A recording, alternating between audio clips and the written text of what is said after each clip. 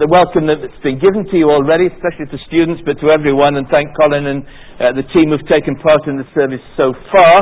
Those are regular members. If you weren't here last week, can I say again on behalf of Nita and myself, after my 3-month enforced absence, it's good to be back, and I really appreciate your prayers, and my hand is making slow but sure progress, and if you weren't here last week, you didn't see the graphic x-rays in the children's talk. I trust also we've come together to think. When we meet together, this is the first day of the week. It's not an escape from reality, but in order to equip us for the week that lies ahead to live and work and witness for Jesus Christ. Today we come to one of the most difficult parts of the New Testament, indeed the Bible, in Mark 13, and the parallel passages in Matthew and Luke. It's been a cause for much debate among Christians, a lot of disagreement. It's also been a focus for unbelief. Bertrand Russell, the famous philosopher who lived at the beginning of the 20th century, in a lecture which was then widely disseminated entitled, "Why I Am Not a Christian," subtitled "An Examination of the God Idea and Christianity," said this, listen carefully. He began by saying, "Historically, it is quite doubtful whether Christ ever existed at all. And if he did, we do not know anything about him. So I'm not concerned with the historical question, which is a very difficult one. I am concerned with Christ as he appears in the Gospels, taking the Gospel narrative as it stands, and there one does find some things that do not seem to be very wise." And then he gives us some specific examples. Listen what he says. "For one thing, he," that is Jesus, "thought his second coming would occur in clouds of glory before the death of all the people who were living at that time. There are a great many texts to prove this. And among them," he said, was this verse in Mark 13:31, when Jesus said, "I tell you the truth, this generation will certainly not pass away until all these things have happened." Now, apart from his claim that Christ didn't exist and we have no evidence of that, which hardly anyone, even a skeptic today, would believe, there's a strange paradox here. If the Gospel records, as we have them, are not an accurate statement of what Jesus said and what happened, but, as Russell and many claim, are an invention of the church a generation or so later, why on earth did they include statements by Jesus, which Russell says are so obviously incorrect? Be that as it may, his claim that Jesus apparently believed that his second coming would occur in the lifetime of those who heard him is one that needs to be answered. And for this reason, and for many more issues arising out of Mark 13, we need the help of the Holy Spirit, as we've already been singing, to help us to understand this. So I need the Holy Spirit's help. You need the Holy Spirit's help if we're to understand what it says, but more importantly, to apply it to our lives today. So let's just pray first of all and ask for God's help.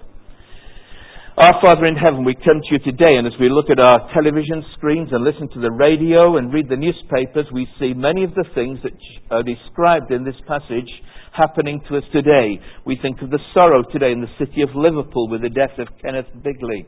We think of unrest in Iraq and Afghanistan. We think of people being killed in Egypt on the border with Israel, even this very week.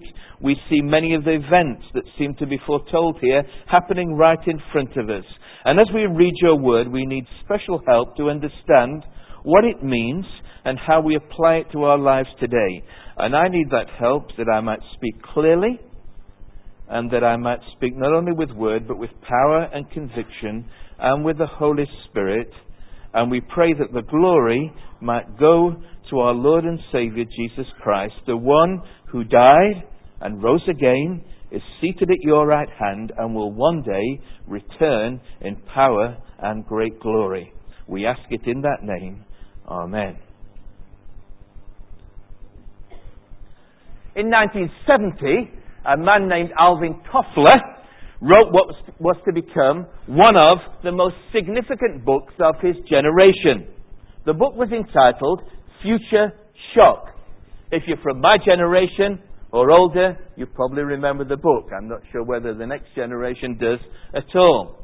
Anyway, Toffler attempted to look into the future and to predict the enormous social and technological changes that were taking place and would occur in the next few decades.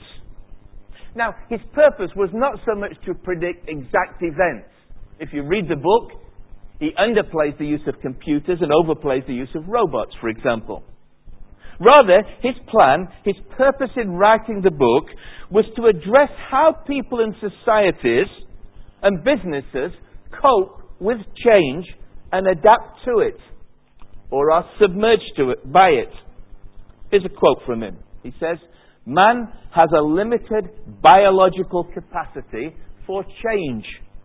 When this capacity is overwhelmed, the capacity is in future shock." And many of his predictions have come true, and many people have struggled to adapt to the kind of changes he predicted and suffered what he calls future shock. However, as we continue today our series in Mark's Gospel, which we began way back in January, and God willing, and as Christ returns, we will complete at Christmas time, called the series Following Jesus, I want to suggest that what Jesus says in these verses, the words of Jesus, were far more accurate than any of Toffler's predictions or anyone else's predictions. And when he spoke them, they would have caused his hearers to go into future shock. And it was in order to prepare his disciples and us for what will happen in the future that Jesus spoke these words, and the Holy Spirit has preserved them for us to read and study today. So I've entitled this message, nothing very creative, Future Shock, and you'll find it in Mark 13, page 1019 in the Bible. If you haven't got a Bible, it really would help to have one. I don't know if there are any around at the front. People haven't got Bibles. Anyone got any spare Bibles? Just pass them around a bit, because it's actually quite important to actually be able to look at the Bible when we're going through it, and to keep with the text and make sure that we are reading. Just keep passing them around. If you need a Bible, just wave your hand and then someone pass one to you. That's good. Page 1019.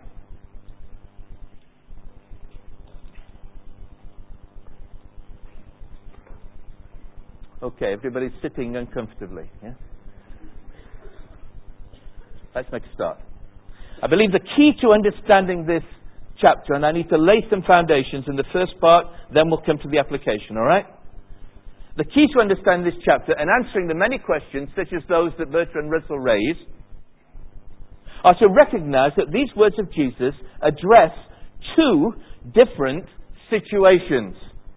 One near at hand, which would face the disciples and their generation. One in the distant, the final future, which will affect everyone. And I want to lay that foundation by looking at these two contexts in more detail. Because unless we do, we won't understand their application to us today. And the stuff on the screen that hopefully will help you. First of all, then, Mark 13 has two contexts.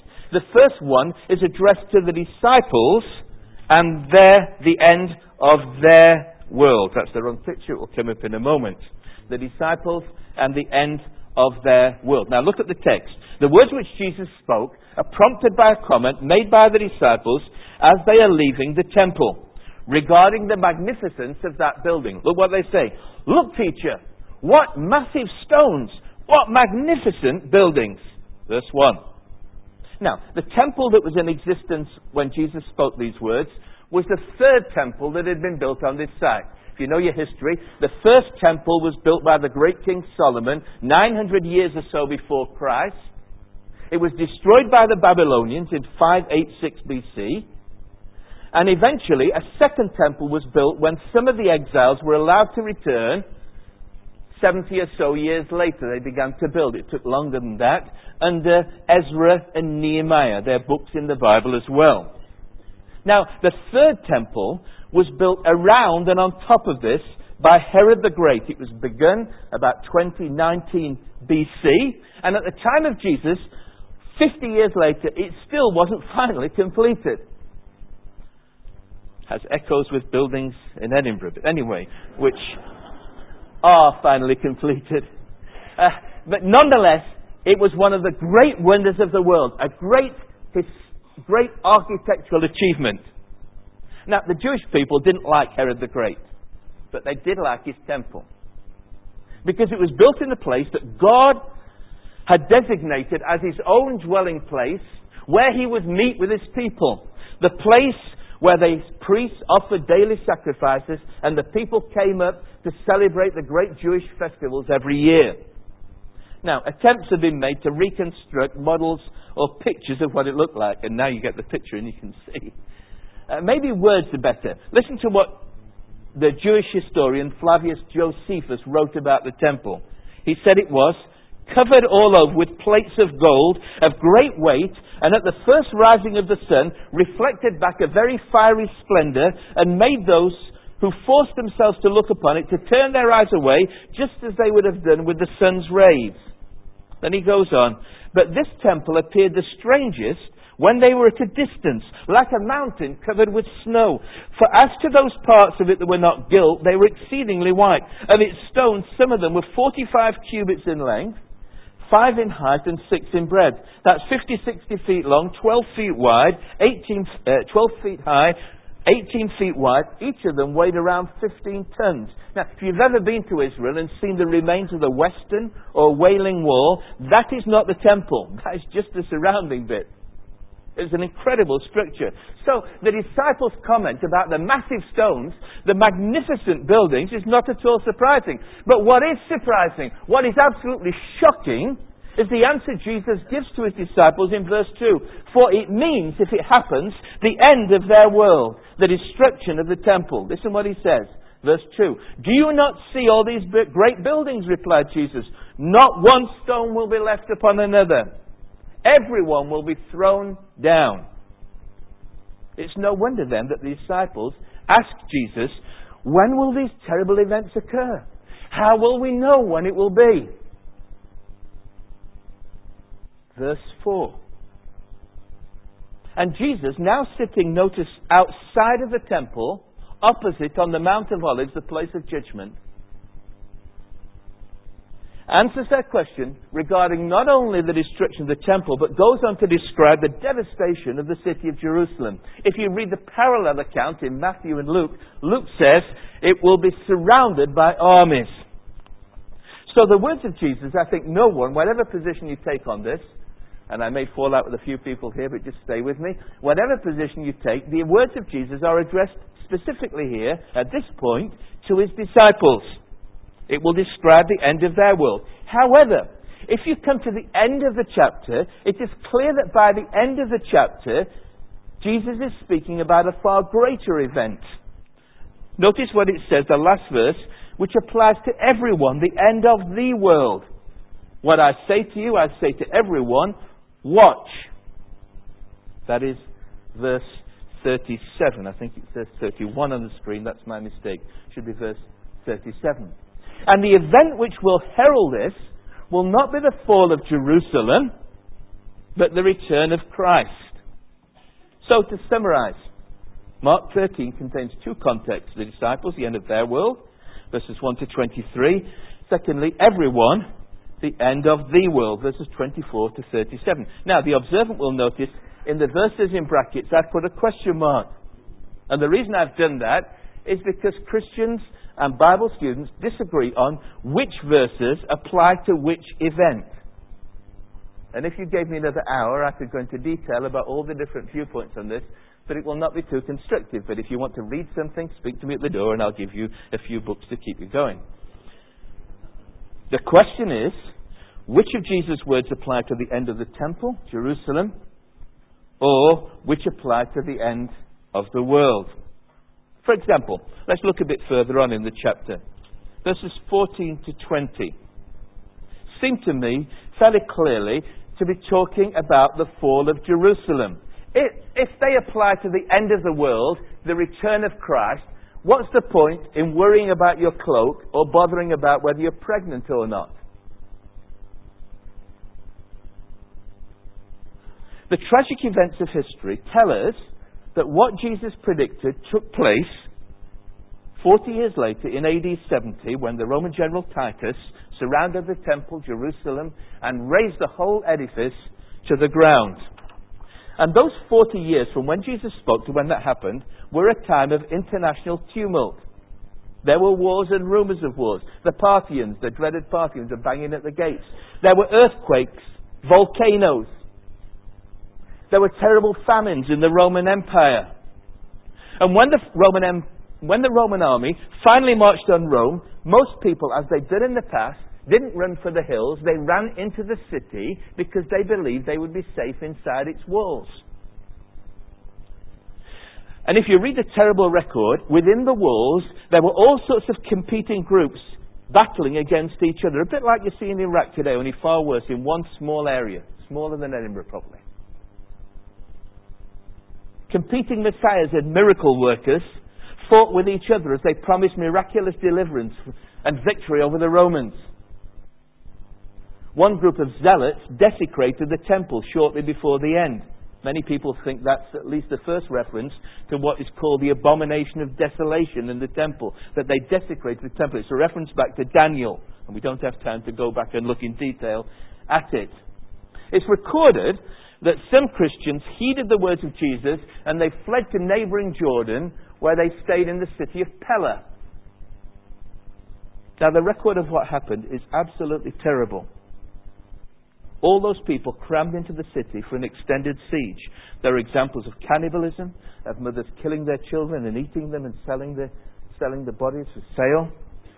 Josephus records that 1.1 million people died within its walls, many of them from interfighting between the different groups. Now, you think about what happened, those terrible events in Russia, in Beslan, a few weeks ago. Several hundred people died. Now, just try and imagine 1.1 million people dead within the walls, and 100,000 captured and carried off into captivity. And the temple was thoroughly demolished. Rumour has it that the Roman soldiers levered all the stones apart to try and get molten gold and metal and silver that had melted down between the cracks of the walls. And the words of Jesus were fulfilled. Not one stone was left on another. Now, the difficult verse in verse 30, therefore seems to me, and not everyone agrees with this, but it seems to me to apply to the generation to which Jesus was speaking. In fact, the word "this generation" is used twice in Mark's Gospel, referring to the present generation. And notice what he says. These things, I think, refers back to verse 4, the initial question. Tell us when these things will happen. And Jesus says this generation won't pass away until these things have happened. When did it happen? 40 years later. 40 years is a biblical generation. Now, does this mean then that these words have no relevance to us today? They just have kind of historical interest. And that we only need to heed the concluding verses no matter where you make the break. Some make it at verse 24, some make it at verse 31, and so on. Not at all. Listen carefully. I believe that along with many others, that these verses have a double reference, both to the near future and the far and final future. David Hewitt describes them in his book on Mark as a double perspective. I think it's quite a helpful picture he uses.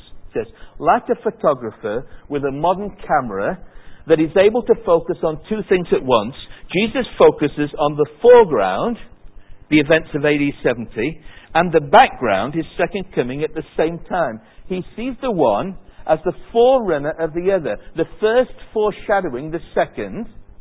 In order to understand this chapter, we need to hold on to this double perspective.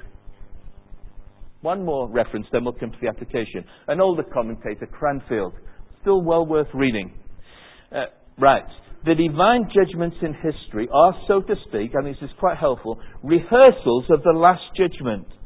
And the successive incarnations of the Antichrist are foreshadowing of the last supreme concentration of the rebelliousness of the devil before the end. So for us, the fulfillment of these verses is past, present, and future. The key to their understanding is the recognition that there is a double reference.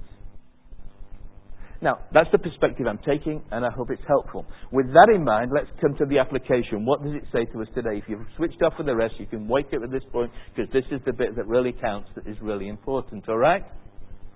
And you'll notice in this chapter, if you count them, there are 17 commands. And you'll be glad to know I don't have 17 points. All I have is 3 warnings for us, followed by 2 lessons. All right? Here's the 3 warnings. 1, Don't be dismayed by disasters.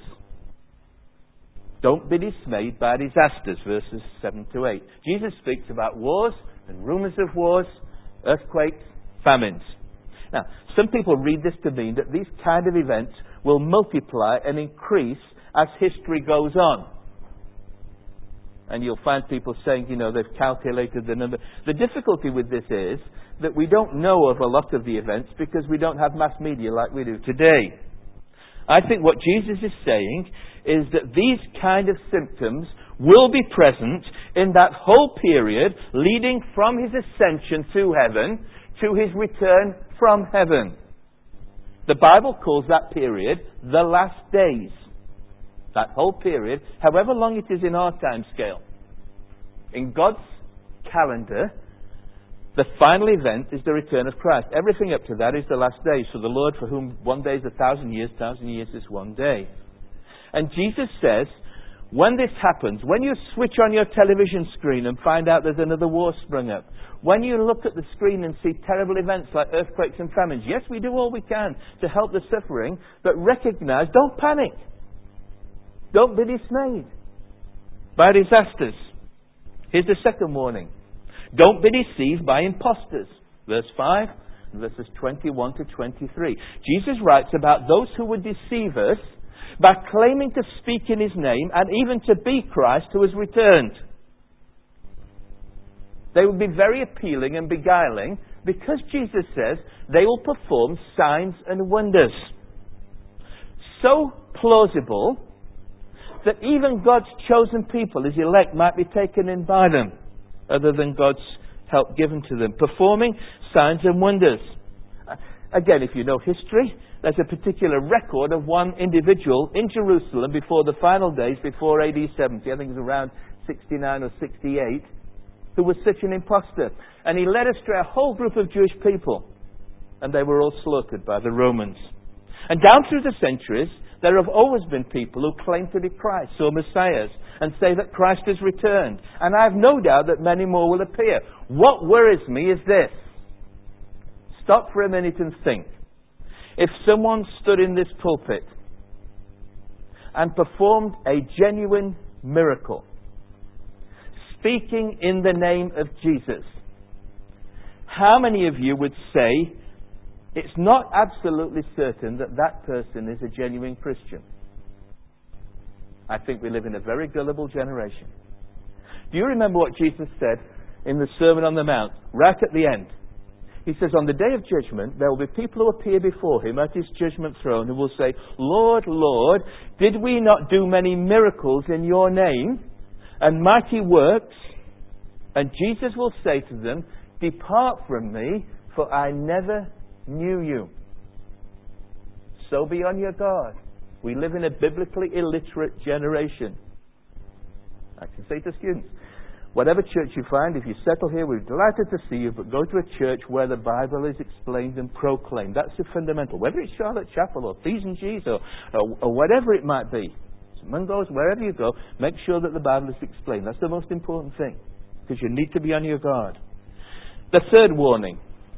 Don't be discouraged by persecutors. Yes, I know it should be persecution, but I like the word persecutors because it rhymes with the other three, and I hope you remember it, all right?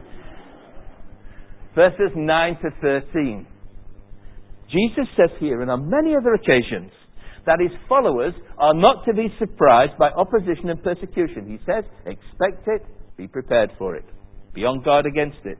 And he says this persecution will come from civil authorities and religious authorities, and even worst of all, it will come even from within families, where family members will betray one another at times of persecution.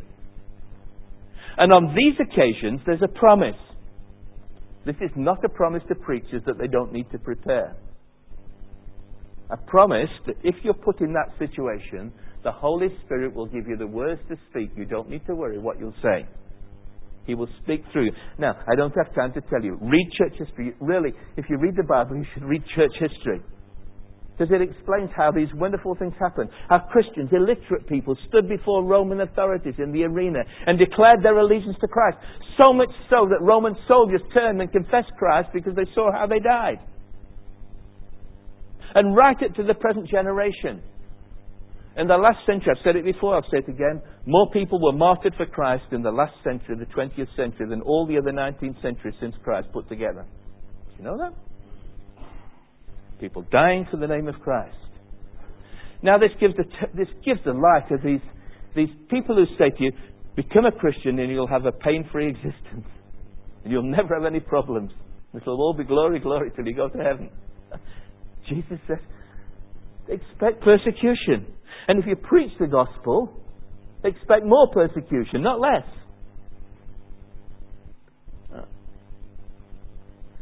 These words remind us that we're following in the footsteps of Jesus. Many scholars say that Mark 13 doesn't fit in Mark and it was just stuck there and it's out of place. I think Mark 13 is in just the right place because it prepares us for the end of our series, the end of the gospel, which is about. It's about next chapter. It's about the sufferings of Jesus. And about the disciples who didn't stay awake but fell asleep and couldn't watch and pray. It's about how our Saviour suffered and we follow in his footsteps. Our verse for the year, let me remind you what our verse for the year is. You'll see it on the screen coming up and you should know it. If anyone would come after me, says Jesus, he must deny himself and take up his cross and follow me. If we're his followers, we should expect nothing less. If you're a student, expect to be ridiculed at the very minimum because you're a Christian. If you stand for Jesus Christ. In fact, if you want a conversation, stop it tomorrow and somebody says to you, what did you do yesterday morning? You say, I went to Charlotte Chapel, a church in town, and what was it all about? It was about the fact that Jesus Christ could return at any time. I guarantee that will be a real conversation stopper and they'll think you're off your head. Really? But notice what Jesus says. Now we come to the important bit. These warnings about disasters, impostors, persecutors, Jesus says they're the beginning of birth pains. See that? Verse 8. In other words, they're not the actual birth, but they tell you that it's coming. Larry Hurtado at New College has written an excellent commentary on Mark's Gospel. He says, like the first pains of childbirth, they signal that something important is coming, but they do not indicate how long the painful period will be. The period of birth, from birth pains to birth, may be a long one, as in the case of our firstborn, some 36 hours, or it may be a short one. Someone told me last week that someone gave birth in the back of a car on the way to the hospital. But it will happen. There is an event on the way. So in view of this, what are we to do? Okay, we're getting near to the end. Stay with me. It's the final important bit. Final. There's a couple of bits yet. All right? What should our response be? Jesus gives two positive responses in the closing verses. Now, I don't have time. Some of you will say you've not commented on various things. I don't have time to comment in detail on every verse. Talk to you about it later if you like. Our response. The first is in verses 28 to 31. Be expectant. Yes, the birth pains are painful, but the mother endures them because she knows that a baby will soon come and it will be a joyful occasion and celebration. Jesus changes the picture to that of a fig tree. See the lesson of the fig tree. Now, unlike the fig tree which was recently withered, if you've been in our series, you remember in chapter 11, verses 20 to 21, as a symbol of the failure of Israel to bear fruit and to be judged by God, this time the fig tree is a picture of fruitfulness and hope. When Jesus spoke these words, the Mount of Olives was full of fig trees. And when Jesus spoke, we know it was springtime because the Jewish festivals at the moment. And the twigs were developing, the leaves were coming out. So Jesus uses this illustration as he looks around him and he says, this is a sign that summer is near when the fig trees will blossom and will bear fruit. And so Jesus encourages his followers. He says these signs that he's described do not just signal the end of the age, but also the fact that he is returning, that Christ will come again. An occasion for great joy and celebration. Verse 29, he is near, right at the door. His arrival is near. And the words of Jesus are more certain and lasting than even the world in which we live. Jesus says, these are arrogant words unless this is the Son of God speaking. Heaven and earth will pass away, but my words will never pass away. Verse 31. In view of this then, if he is near, and the word near is God's near, If he is near, what are we to do? Should we stand around at the door waiting for his arrival, scanning the horizon, looking for the signs? No, Jesus balances this lesson with a second in which we're told to be diligent. Verses 32 to 36. And in these, Jesus uses the second picture, the picture of a householder. You see that? Jesus tells a story which would be familiar with his hearers, not quite so familiar to us, of the owner of a large property or estate who goes away on a journey. Jesus used this on several occasions. He leaves his servants in charge of his house, each one with a special role, the guy at the door, watching, keeping guard, with specific tasks to do. And the lesson is obvious. Jesus himself is the householder who has gone away entrusting the work of his estate, of his kingdom, to his followers, assigning to each one of us the tasks he has given us to do with the gifts with which he has equipped us. And we do so. I stand here preaching. You sit there in the congregation, serving God in whatever capacity. You play your musical instruments. You do your PA work. You do the PowerPoint at the back. You do the stewarding at the back. Some of you are not here. You're teaching children this morning in junior church. We all do so in the light of the knowledge that he could return at any time.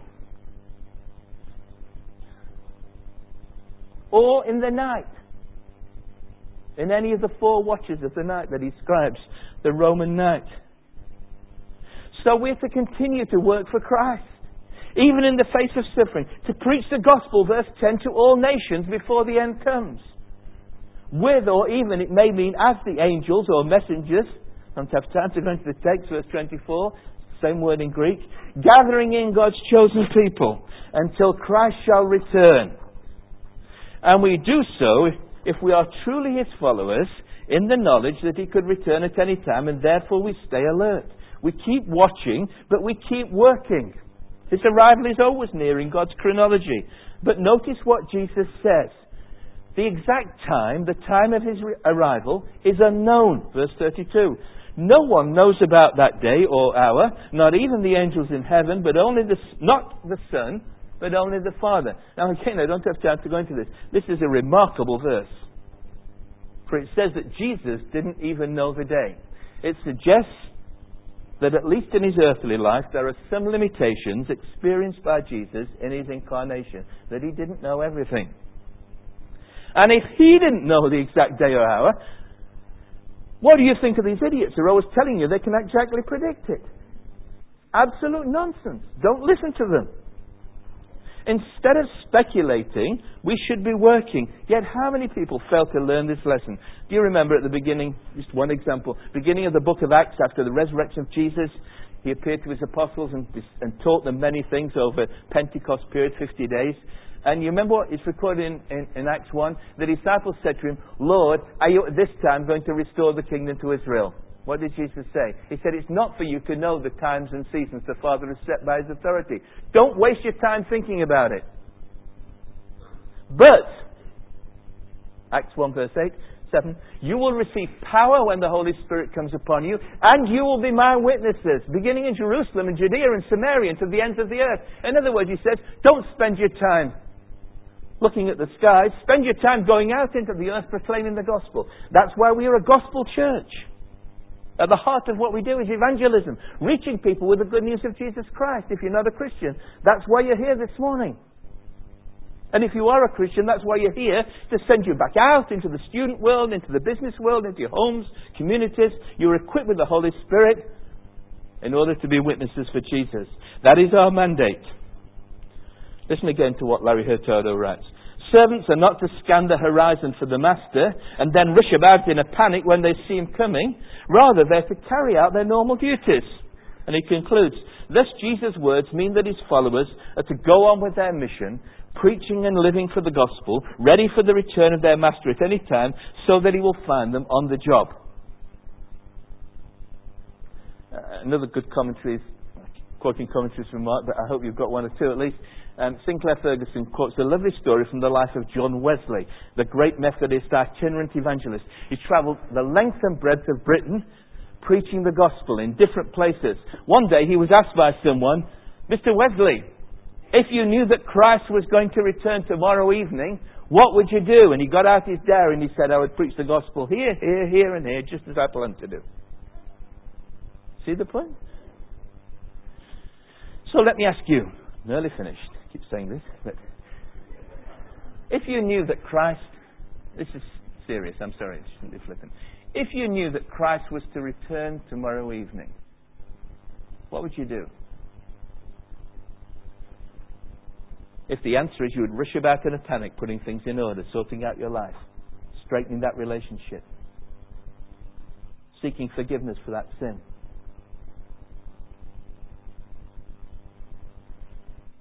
Then you need to respond to the message of the householder. Will he find you working or sleeping? Final conclusion. I'm not sure what games children play today with computers, PlayStation, and everything else. But I suspect they probably play some of the games that we played as children. The most popular, of course, is hide and seek. And when I played it, what happened was everybody went off and hid. And if you were the seeker, you put your face against a tree or a wall and you counted up to 100. Usually 1, 2, 3, 27, 58, 69, 78, 99, 100. But whatever you counted. At the end of the period, you shouted out in a loud voice, coming, ready or not. Still do that? And that is the final challenge of the last verse.